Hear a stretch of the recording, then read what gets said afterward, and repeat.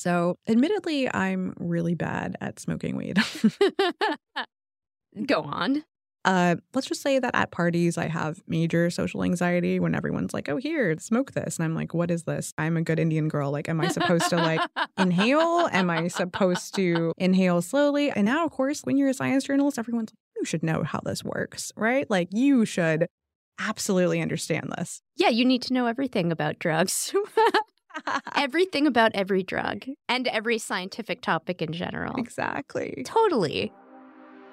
This is Tech Quickly, the tech-tastic version of Scientific American's Science Quickly podcast. I'm Sophie Bushwick, tech editor at Scientific American. And I'm Tulika Bose, senior multimedia editor at Scientific American. Scientists have just discovered, through the use of a smoking machine, the kind of joint that will deliver the most cannabinoid per puff. That is wild. I love the smoking machine. What they were using the smoking machine for was something you couldn't really use a human volunteer for without getting them inhumanly high. Oh, okay. Yeah, they wanted to test a bunch of joints that had different, they were packed differently. And the reason they wanted to do that is because they wanted to test just how much cannabinoid do you get from a joint. It's surprisingly hard to standardize. You might have the exact same amount of leaf in each one, and it could be the same strain, so it should have the same proportion of different cannabinoids, but you don't necessarily know how much of that is getting out of the joint in gas form and into the lungs of the person smoking. And we have a freelance science writer who covered this for us, right? That's right. Rachel Berkowitz wrote about this for us, and she found some really interesting stuff here. I mean, I think we should probably start first by talking a little bit about how a cannabis joint actually works, right? Sure. Joints are a very popular method for people who are either, taking medical marijuana or recreationally smoking. And it's essentially a paper tube filled with leaf particles of different sizes, depending on how you grind it. And basically, when you light one end of it, it heats up and the leaf particles burn and they release cannabinoids. So the two most famous cannabinoids are THC, which is the intoxicating one. It's what gets people high. And then there's CBD, which is increasingly popular for medical reasons. So it's been approved for treatments of certain kinds of epilepsy. But there's also some less substantiated hype around its use in other ways, like the idea that it could help with relaxation or reduce inflammation or other things like that. So I guess, what are we trying to measure when we measure the performance of a joint, which is hilarious and it's a very funny thing to say, right? What are we really measuring? The concentration of these aerosols collected from each inhale? Or That's right, because the concentration of the aerosols is going to tell you how much of this intoxicating component for THC is being delivered. Or if you want to use CBD as medication, how much medication do you want per dose, so to speak? If you're a doctor and you're prescribing medical marijuana to someone, you want to make sure that they'll be able to get the same dose each time, that they can rely on that consistently, that they're not going to get, one joint that has a ton of cannabinoid released and the next one very little. That's not useful for people who want to take it for medical treatment.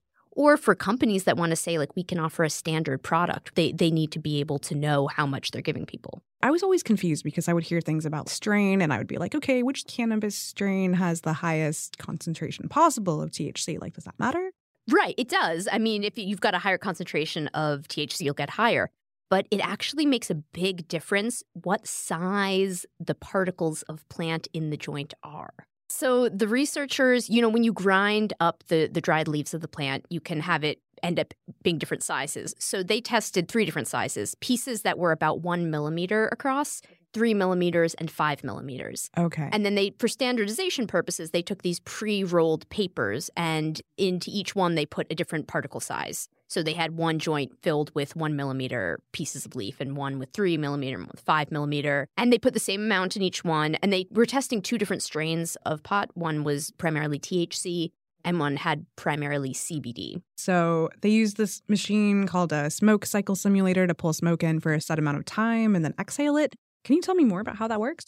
Basically, when a human is inhaling a joint, they're pulling air along it, and with the air, they're pulling in these aerosol particles with the cannabinoids and all the other chemicals that have been released from the burning leaf. Right. And with this machine, it's doing a similar pulling of air in, so it would maybe pull it in for 3 seconds and then pause, and then another 3 seconds. But you know that it's inhaling so to speak, the same amount each time. The machine is inhaling. Right. The machine, inhaling is probably not the correct word for it, but it's pulling air in a certain way and then pushing it out a certain way. Oh, interesting. I mean, these scientists were probably having a lot of fun. Oh, yes. I am sure they were. They even 3D printed a mouthpiece for the smoking machine. What? No, they didn't. They did. And what they did was they had these filters at the mouthpiece of the machine, and they could use that to gather the cannabinoid aerosols. And so they could tell what concentration they were getting. And they measured this multiple times as the joint burned. So you could tell how much is being released at the beginning of the joint, how much in the middle, how much at the end. So what did these scientists find?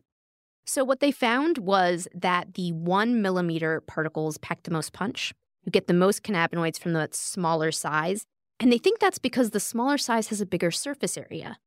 So more of the leaf is exposed to this heat, so that allows it to burn more efficiently, but it also burns faster. So the joint that was packed with the 1 millimeter pieces was burned faster, whereas the one with the 5 millimeter pieces lasted longer. So if you're rolling something that you want to last for a longer time, maybe you want to use bigger pieces of leaf in there.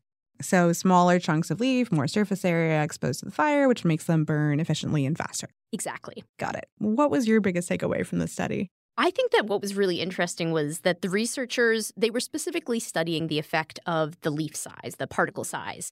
But what they found was that they're just scratching the surface of some of these factors that affect a joint. One of the things the scientists noticed that even though they were using these pre-rolled cones, the goal was to standardize it, right? You want to make sure that you have the same amount of leaf in each one, that it's not being affected by things like maybe you roll it slightly more thin or more thick if you're trying to hand roll something. But even controlling for as many variables as they could, there were still differences between joints that were supposed to be the same. Because there's something like humidity has an effect. The density also with which you pack the leaf, that also affects it. So there's a whole bunch of things. Joints are really hard to come to a standard about because there's all these different factors that affect how much cannabinoid concentration is being released, including how far along in the joint you are. So one thing they found was that towards the beginning of the joint, you would get the most release of something called terpenes. So terpenes are these flavor-carrying chemicals. So when you inhale, that's what you sort of taste and smell. But towards the end of the joint is when you got the highest concentration of cannabinoid. Okay, and it's so funny because I remember people hate the end of the joint, right? The end of the joint is like the gross part. Right. Maybe this can explain it. Maybe it's because those flavor compounds have been burnt out already, and so what you're left with is just the cannabinoids and then the burnt leaf. Oh, okay, this makes a lot of sense. All of these things can have an effect. And because joints are such a popular method of marijuana delivery, I think it's really interesting to kind of dig into this and what makes a difference in how high you get from a joint or how much of the cannabinoid is delivered.